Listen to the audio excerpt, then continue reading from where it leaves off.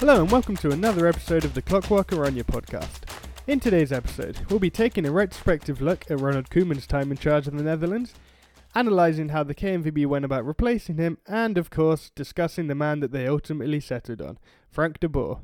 By we, I mean myself, Finley Krabolder, the guy behind Clockwork Oranje, and Dutch football journalist Peter McVitie. Peter, thanks for coming on again. My pleasure, thanks for having me. I think last time you were on, back in April, it feels like years ago, we spoke about, how we both thought that Ronald Koeman would leave for Barcelona after the Euros, and we spoke about who we thought would replace him, and unsurprisingly, Frank de Boer's name didn't come up. But I think it's fair to say that even though we both expected him to leave for Barcelona, even after the Euros were cancelled, I don't think I really ever imagined he'd leave before they ever took place. Did you? Yeah, I had a similar feeling, but I also didn't think it was going to be in his best interests either, considering Barcelona looked just like a disaster of a club. But once Setien left, it seemed that they were just going to sack him, and it was hard to find any other options that were suitable for Barcelona, really, I think, or that they would have been interested in. So it seemed to be just for him a move to his dream club to manage, I think. And it was the timing worked out for Barcelona as well. But it is a shame that he's gone before he had the chance to take the Netherlands to a competition, because, I guess 2 years, but it was 18 months of playing with the Netherlands has been quite an improvement. He's been a good effect. He's had a good effect on the national team, so it's a shame. Yeah, it is. I mean, when you as you said, 18 months, took the Netherlands to the Nations League final, got them to their first major competition since 2014, but obviously, didn't stick around for it. How do you think history is going to remember Koeman's time in charge of the Dutch?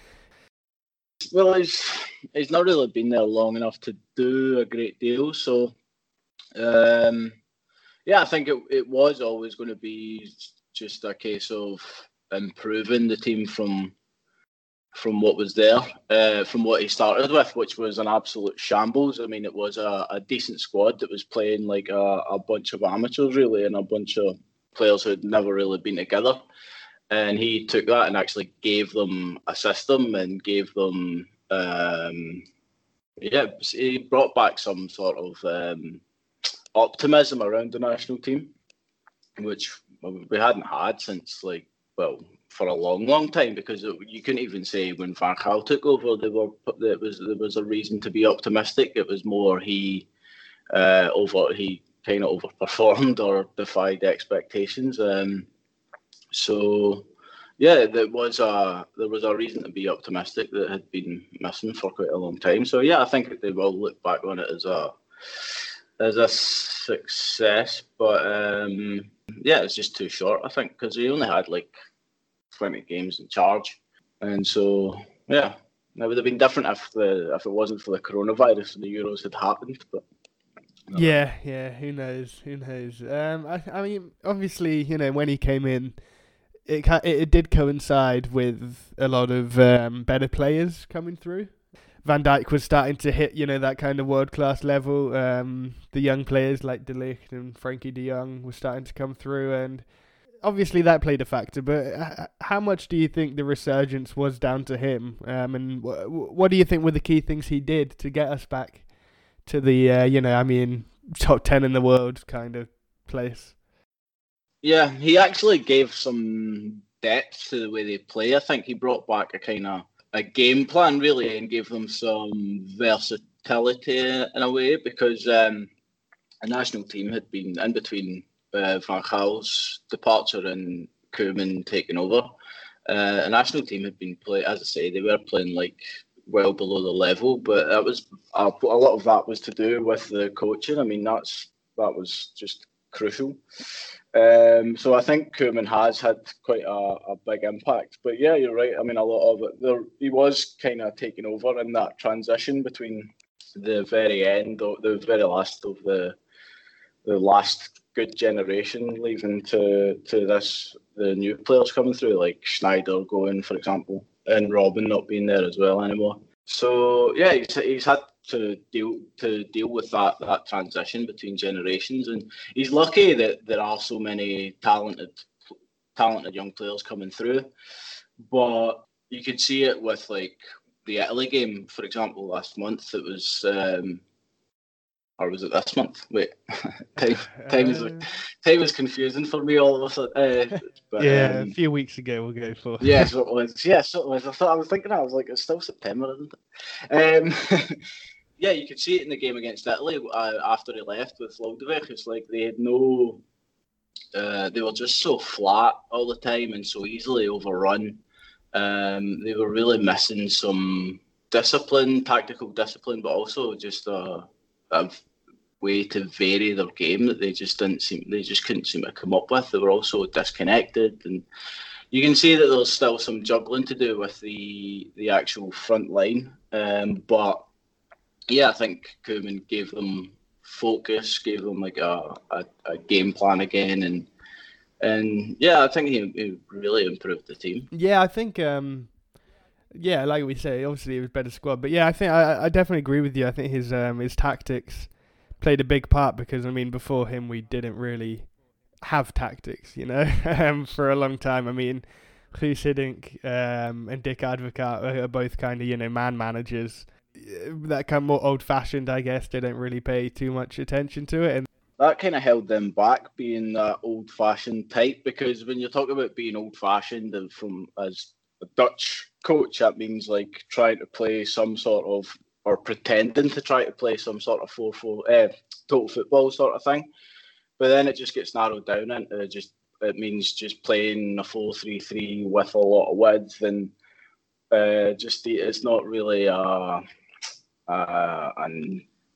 playing style. It's more just a checklist of things that you want in the shape, really, that they narrow it down to. And that's the fear about Frank de Boer for me, was that that's basically what he declined into after his first 3 years at Ajax. He sort of became that rigid sort of coach. So I mean, like when Guus Hiddink took over, the talk from him and the KNVB was that they're going to play exciting and attacking football and go back to what they had been playing. But they were much more exciting and much more interesting under Van Gaal when they were playing like 3-5-2 and whatnot. So it didn't really. It was just a complete bottling from the KNVB when they appointed Hiddink, and Koeman was the one they should have been going for all along. But so.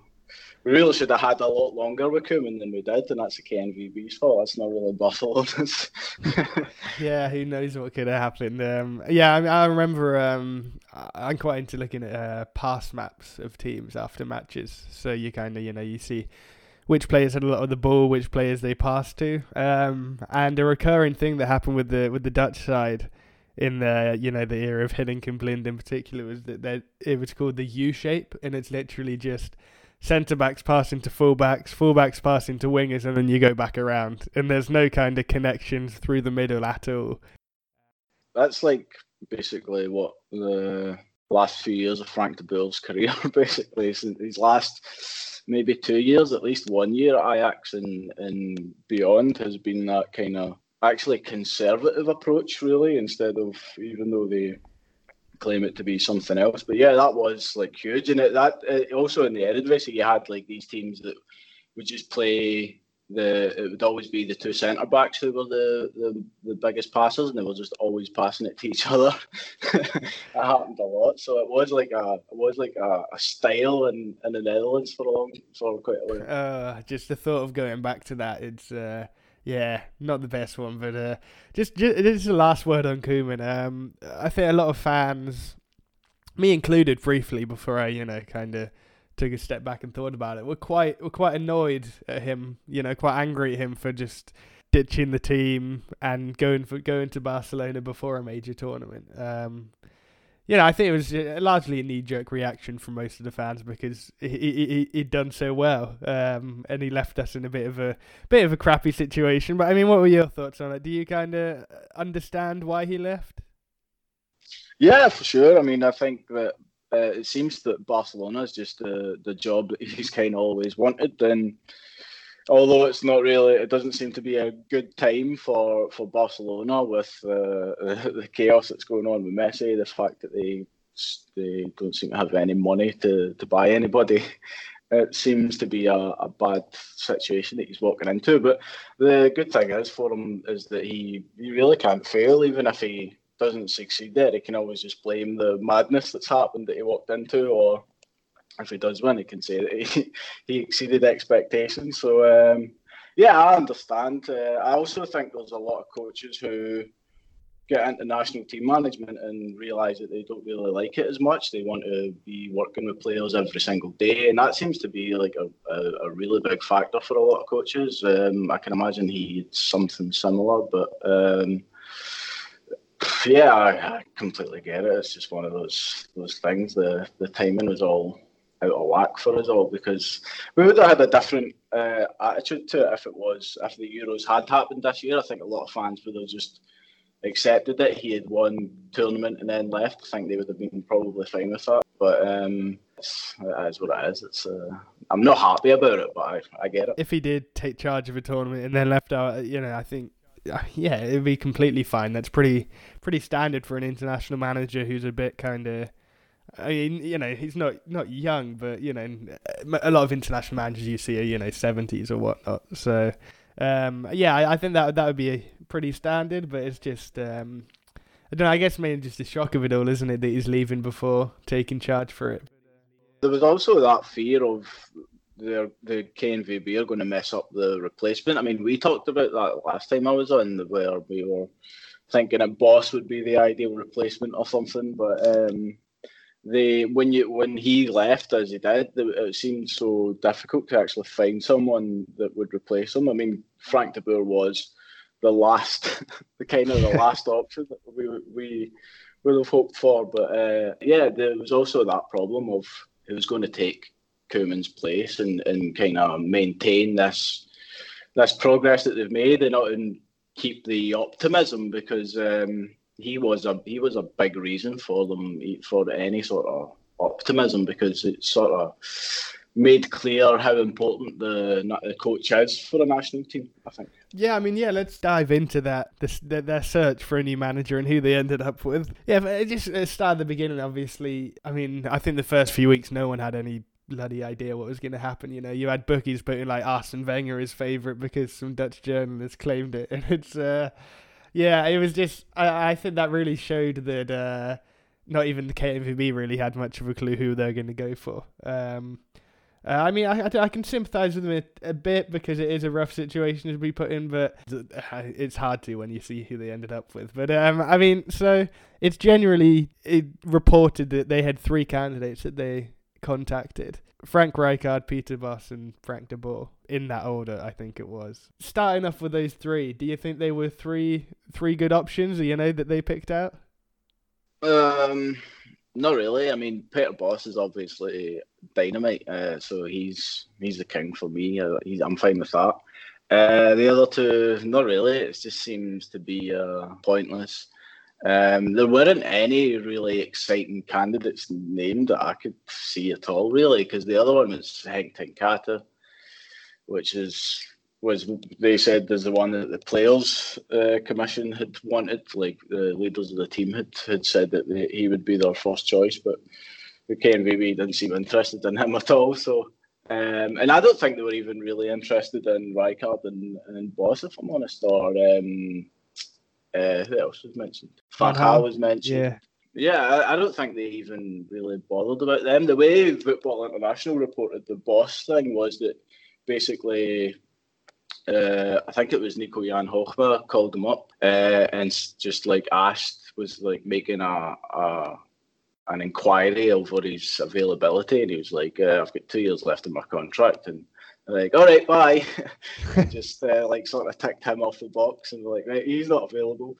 And I think de Boer was kind of the one that they had settled on quite quickly.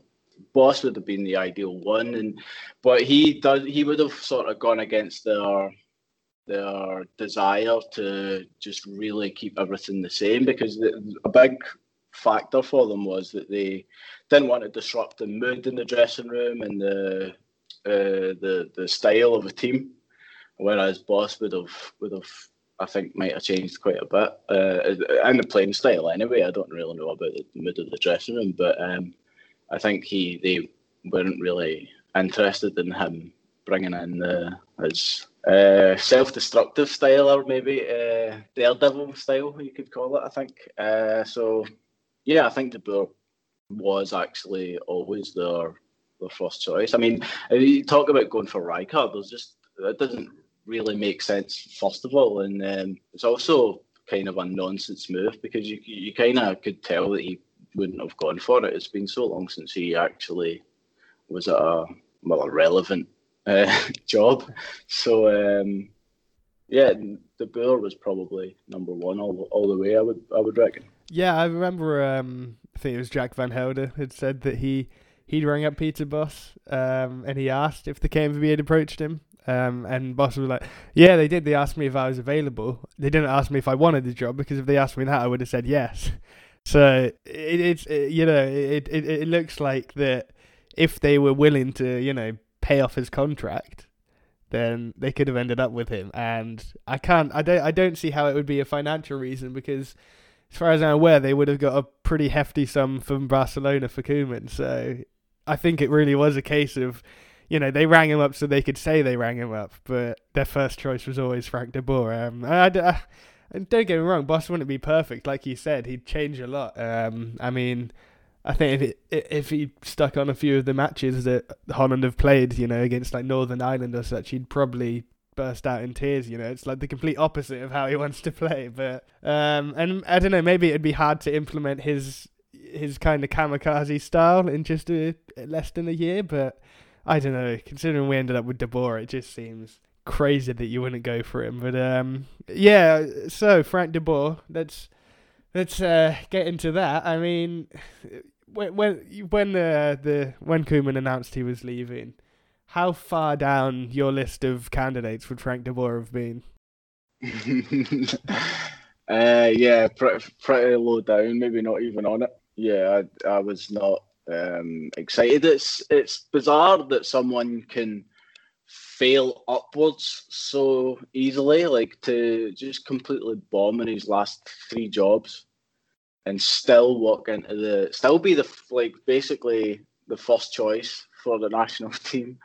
It's quite staggering. I mean, it says a lot about his credibility that he's got, that he can just fail like that and still get the top job in the Netherlands. It's pretty bizarre. It's pretty strange. So yeah, I would have gone, like I say, I would have rather Bosz, obviously, but I would have explored options from outside the Netherlands. I've kind of wanted them to do that for a while until they'd appointed Koeman. Obviously, that changed a lot, but I've always felt that they should be a bit more open to looking abroad, but it just seems to be something that they don't really want to do. So once you narrow that down, then it's hard to really find a replacement. So yeah, De Boer might have been their only choice. I guess it's just terrifying. Yeah, let's just start off, taking a look at him with his time at Ajax, because if there are people that are trying to tell themselves that he's going to do a good job, they generally point to that, because that's the only time hasn't been sacked. And obviously you were covering the Eredivisie that time. He won 4 titles in a row. So on paper it's great, but obviously it's not that simple. Yeah, I mean, what were your thoughts? Was it generally a successful spell he had at Ajax in a lot of ways, or what did you think of it? Well, he took charge when the club was in just a chaotic period. It was all in the wake of Johan Cruyff's Velvet Revolution, as they call it, where he basically, from a column in the Telegraph, just basically destroyed the pen is mightier than the sword sort of thing, just destroyed the club hierarchy for everything, saying that this isn't Ajax, criticised Martin Jol, who was the coach at the time, and basically it all led to him the whole board resigning and all these elections and this special sort of board, supervisory board being set up with him and like Edgar Davids and a bunch of figures. And De Boer went from being the Netherlands assistant coach and the Ajax youth coach to being just the first team coach straight away in December. And so he took charge, and there's just this hectic period. There's just so much madness going on, and he immediately turned them into title winners, which is a really impressive achievement, actually, especially because he really did change the playing style quite a lot. The thing was that Cruyff wanted him to go back to playing like that total football style, something that obviously was sort of created at Ajax and spread all over the world, essentially. But he brought them back to like there was like a fluidity in their play. There was a lot of swapping positions, players covering for each other. The standards seemed to rise. He demanded a hell of a lot from his players. So his immediate impact was pretty excellent, I thought.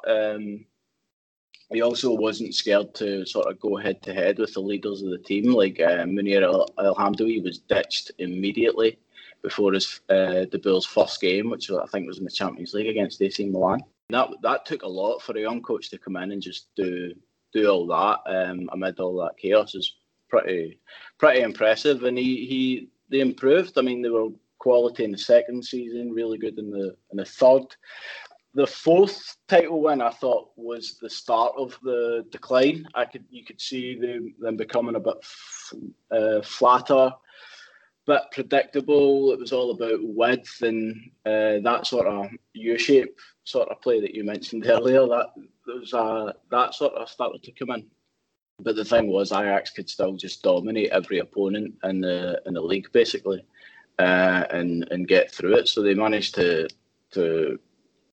get to the title anyway. So the last season was just brutal.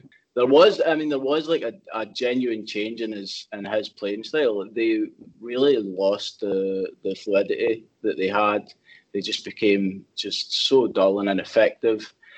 And that was what made me laugh when I saw his press conference, because when he was appointed, I was thinking, wow, that means that any time the Netherlands are going to be chasing a goal in the last 10 minutes of a game, then we're going to see Virgil van Dijk go up front for the last 10 minutes, and it's going to be his big tactical innovation. But he was like kind of criticising them for the Italy game because he was saying that they didn't have a plan B, and that kind of made me laugh because in his last 2 years at Ajax, that was literally his plan B, was just like stick a defender up front like Van der Horn if they were chasing a game, and it would still be them just putting in loads and loads of crosses.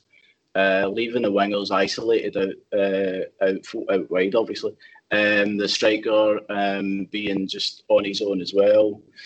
It was it was a hard couple of years, I think, and especially the way they lost the title was just embarrassing for him. Like, to have a team that was already relegated to Graafschap, like, just steal it from them and give it to PSV basically in the last day of the season was incredible. But that was a result of Ajax's and De Boer's sort of incompetence, I think.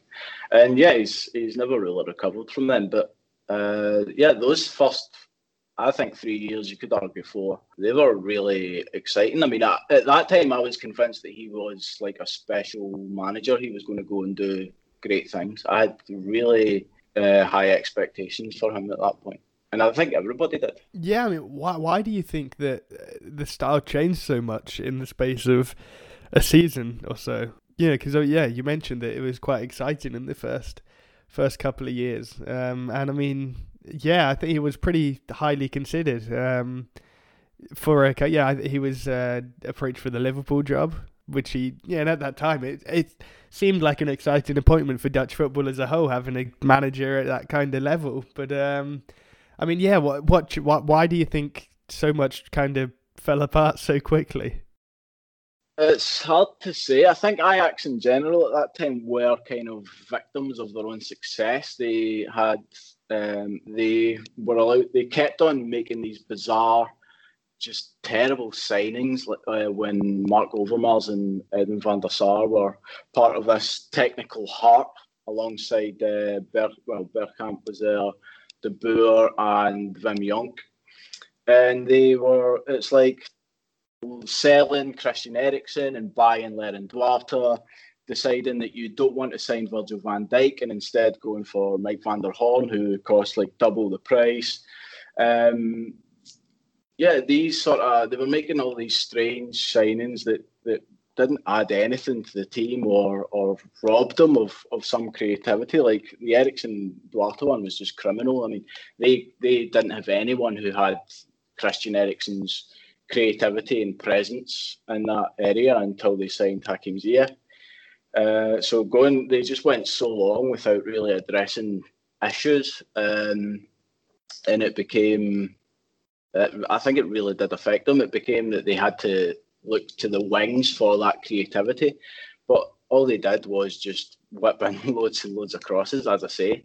The attacking midfielders that were coming through, like David Klaassen, for example, they weren't as creative as like Eriksen. They didn't have that amazing pass sort of that genius in them, really. They were more for like ghosting into the box and picking up on decent balls, laying them off or scoring. And so that just seemed to be their best tactic was putting in all these crosses. But it was all for him. It was all about the second ball. I mean, I remember asking him twice in press conferences about his obsession with crossing, and it was all each time. He talked about how it was just like you want to get the ball in and then feed off the second ball, which just always seemed really shallow to me. I was like, is that the best you've got? Is that it? And it was like they just kept. They would make like 30 crosses in a game and just hope for the best. And a lot of times it would work. Like it got them a point in I think it was a Europa League game, a qualifier against Celtic, or maybe it was a group stage. I can't remember. But it was 2-2, and it was like a last minute goal from a Lasashuna free kick, and it was actually a cross, but everybody missed it, and it just like hit the back of the net, and it was as if that proved De Boer right for somehow, like in his logic. It just really didn't make sense to me, and just that I don't know if it was like he really changed his style a lot. It seems to be that he has, because he's kept it everywhere he's gone, but he sort of changed more of the Van Gaal sort of style than the Johan Cruyff style. He would always consider himself a scholar of both schools. But the Van Gaal one is a lot more rigid, whereas the Cruyff's total football style is built on a lot of changing positions and a lot of covering for each other, and a lot of just constant movement, dominating the opponent's half, always pressing high up, like Peter Bosz's style. But with De Boer, in those last couple of years, he did seem to drift more towards the Van Gaal style of everybody's got their position and they've to stick with it. And it's not really, it just was overpowered in Europe all the time. And after a while, the Eredivisie the teams in the Netherlands sort of got wise to it and were able to cancel them out. Yeah, I mean, obviously it's very well documented how he did after Ajax, 3 jobs, 3 sackings.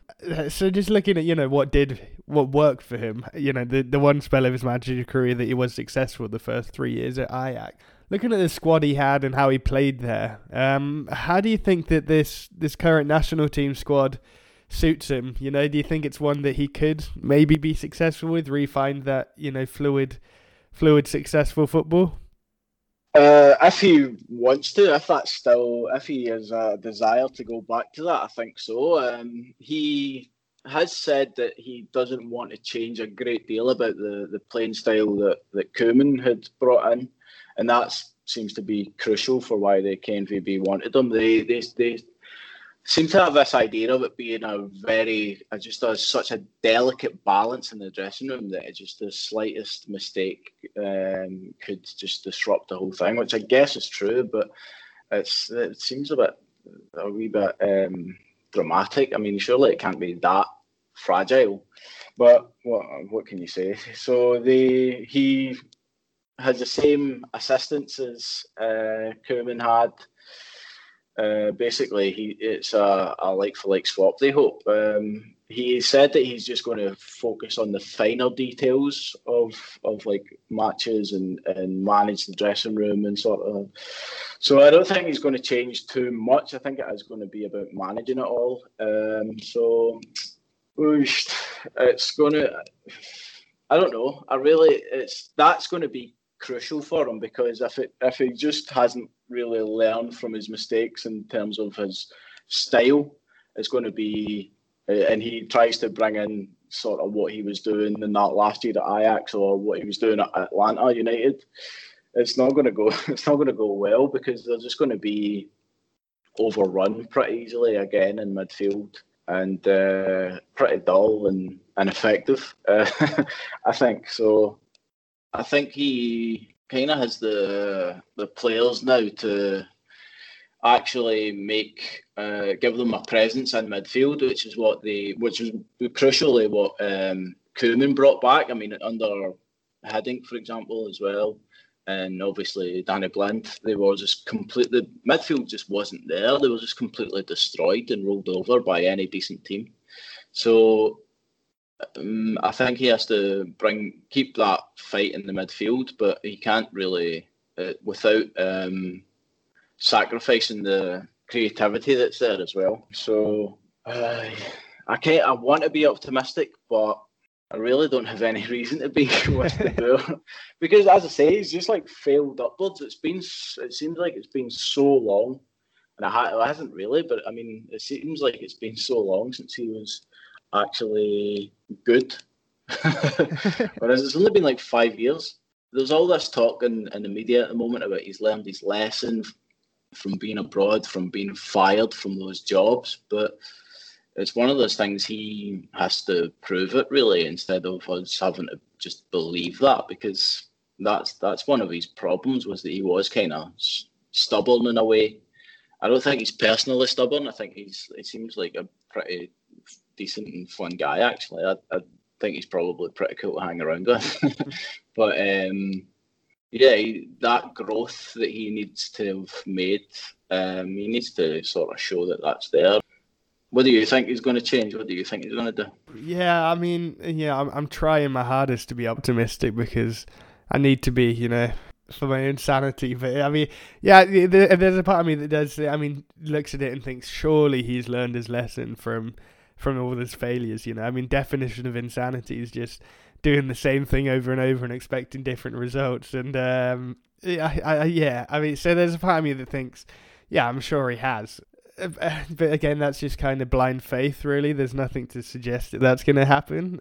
I guess young players, that's kind of a reason to maybe be hopeful. And then, we haven't really gone into his time as assistant manager of the Netherlands back when they reached the final in 2010. But, everybody spoke really highly of him then, didn't they? Apparently he was a really good kind of manager and bridge between the staff and the players.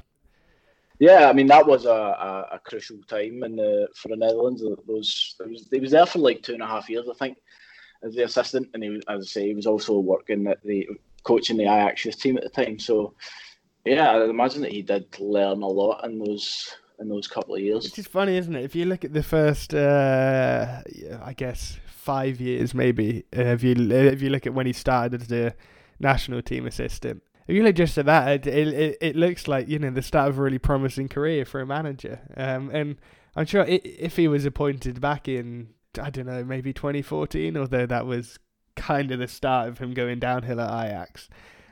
Yeah, but it wasn't so obvious at that point. Yeah, no, I remember, once it was announced that Van Gaal was leaving after the World Cup, obviously, Hiddink was confirmed pretty quickly, but before that, I was fairly up for De Boer being given a shot, So I think, there was a time when he was a really genuinely exciting manager, and maybe you could refine that again. But I mean, it's hard to get your hopes up, isn't it, when you look at how he did it into Palace and Atlanta? I mean, yeah, exactly. To be able to fail so disastrously and three jobs and walk into this is incredible. Genuinely bizarre. And to an extent, I do the Koeman parts are kind of was sprung on them to an extent, but I think they really should have been looking at considering their options before that happened. I mean, they would have had some notice from him, surely.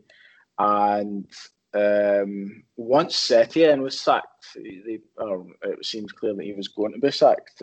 Koeman seemed to be the number one candidate, so they had a bit of time, I think, to actually consider other options. But so to just give it to De Boer is quite a strange one. And it's amazing that like the fans were so immediately upset about that. That's the worst combination of things to happen. Like a coach like Koeman leaving early, as you said, like frustrating and infuriating, and then for De Boer to be his replacement is just like an extra kick in the balls. Yeah, it's the clause was always in his contract. So much so that we were speaking about it on here back in April, and that was back when Barcelona still had a manager. They weren't. He'd only just come in. Really, they weren't doing disastrously. The Euros were still meant to go ahead. There was no suggestion that he was going to be leaving any time, and yet we were still talking about a replacement because the clause is there. Like for the KNVB, you'd think that they'd maybe just hire a task force of like 5 people, just to keep this list just in case it does happen. And it just seems like that list was only Frank de Boer, really. I mean, yeah, obviously they've come in for a lot of criticism for it, and it does. You look at it and you do maybe, the conversation's kind of going back to that, that discussion of the structural issues at the KNVB. It's just a bunch of old boys an old boys club who want a yes man, basically. I mean, do you agree with that? Do you think there are a lot of issues at the top of the Dutch football? Oh, for sure. I think the Koeman appointment kind of masked a few issues for them because the focus, the return for optimism kind of took the pressure off them. But I mean, the way they've handled the last few years has been generally pretty terrible.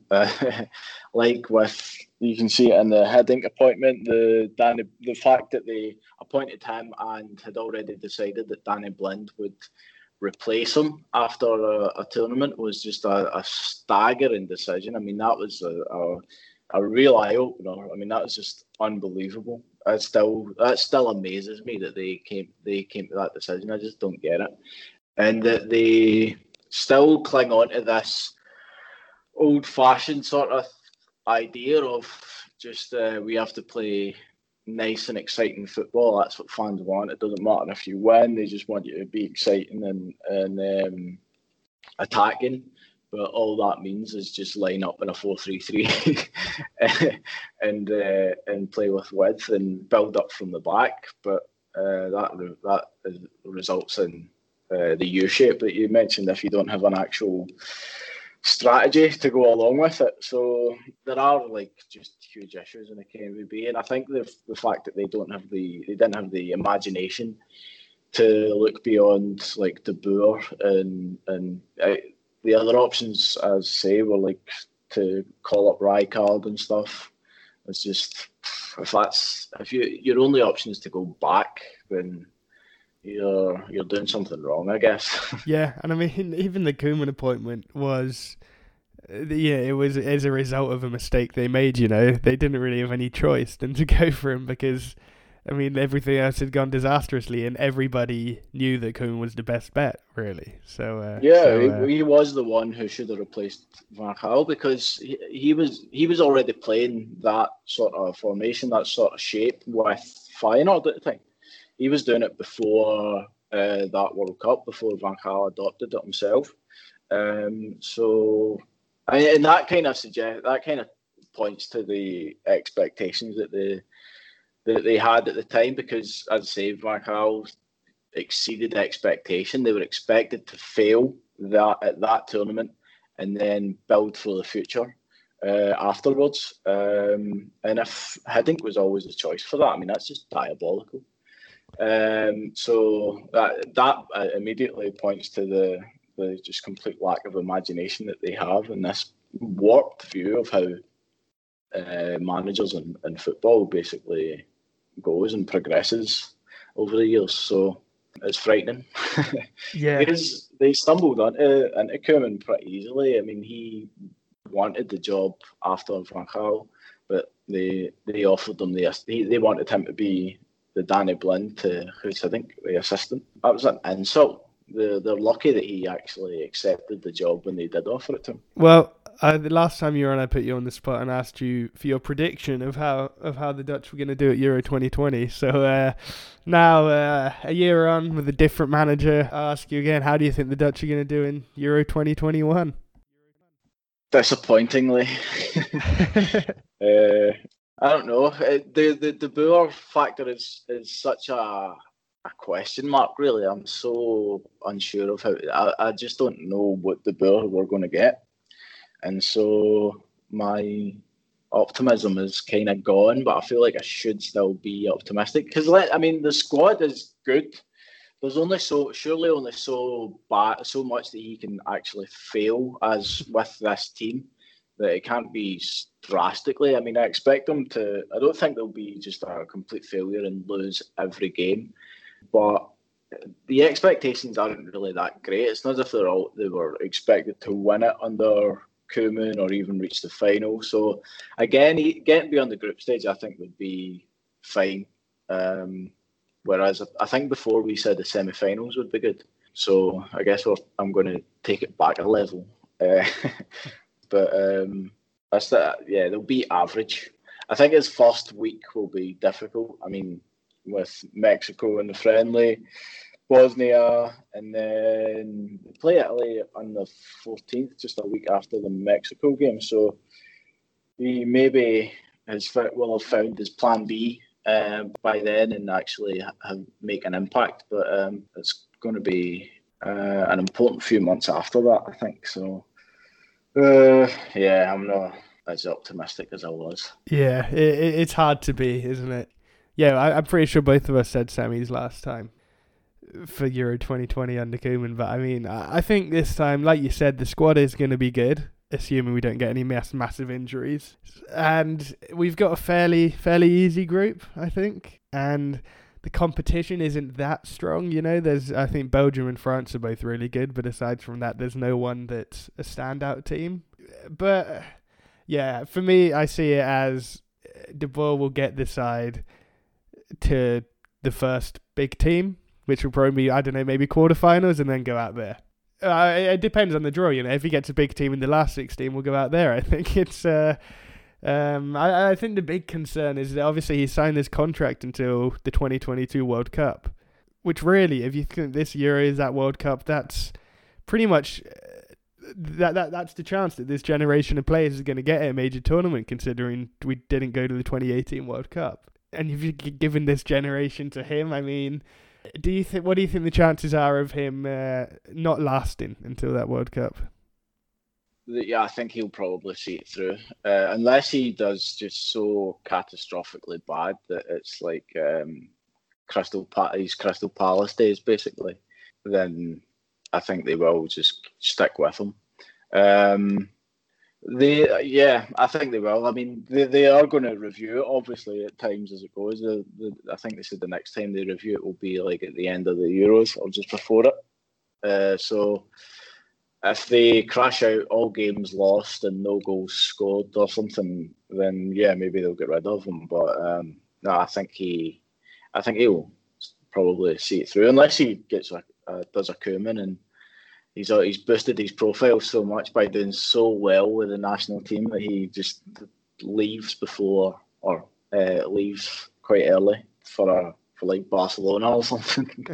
Then I don't know, but it's hard to say. I mean, as I say, you don't know what De Boer you're going to get as the problem. Yeah, it's a bit of an unknown quantity at the moment, I guess. Well, hopefully we'll know a bit more in a few weeks. Well, anyway, yeah, thanks for coming on, and hope it hasn't depressed you too much thinking about it. No, it's been good fun. It's always fun just talking down the Netherlands and being so down on them for a while because, well, I mean, as a Scotland fan, this all counts as optimism for me because I've not seen us in a tournament since, well, I've seen us in one tournament in my lifetime. So yeah, it's good. It's good to talk about something with actual prospects and they've actually got something on the line, which is good. There's stakes involved instead of just, oh, we're going to fail. Debut, as you said earlier, is it going to be the debut of his first couple of years or his last couple of years? Whichever one is going to be.